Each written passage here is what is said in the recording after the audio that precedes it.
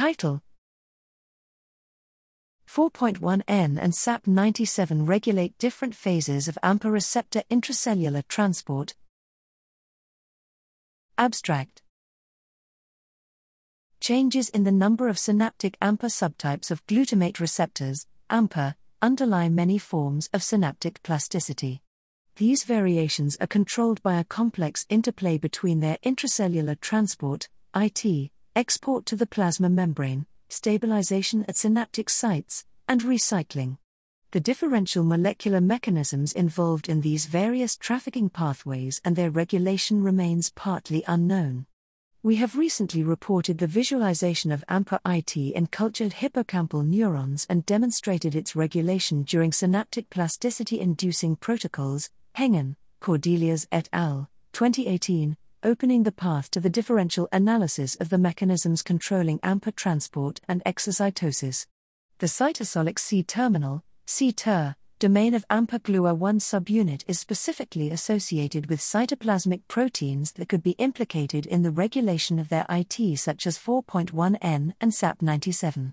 Here we analyze how interactions between GLUA1 and 4.1N or SAP97 regulate IT and exocytosis at the plasma membrane in basal condition and after CLTP induction.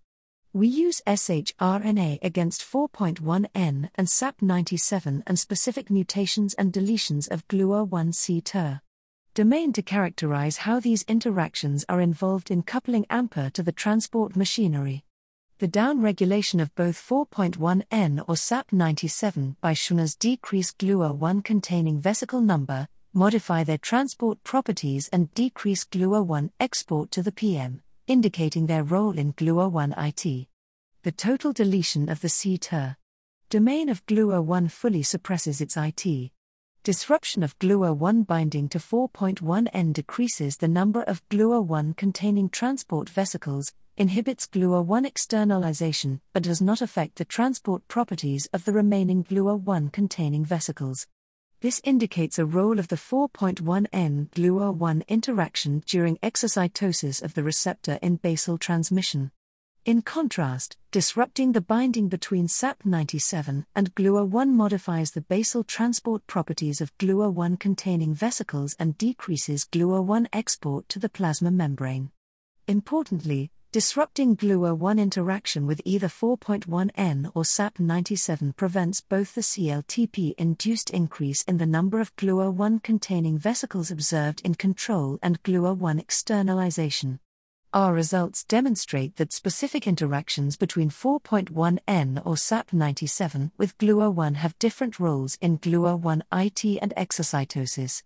During basal transmission, the binding of 4.1N to GLUA1 allows the fusion/fission membrane exocytosis, whereas the interaction with SAP97 is essential for GLUA1 IT. During CLTP, the interaction of 4.1N with GLUA1 allows both IT and exocytosis of the receptor in hippocampal cultured neurons. Altogether, our results identify the differential roles of 4.1N and SAP97 in the control of various phases of GLUA1 IT.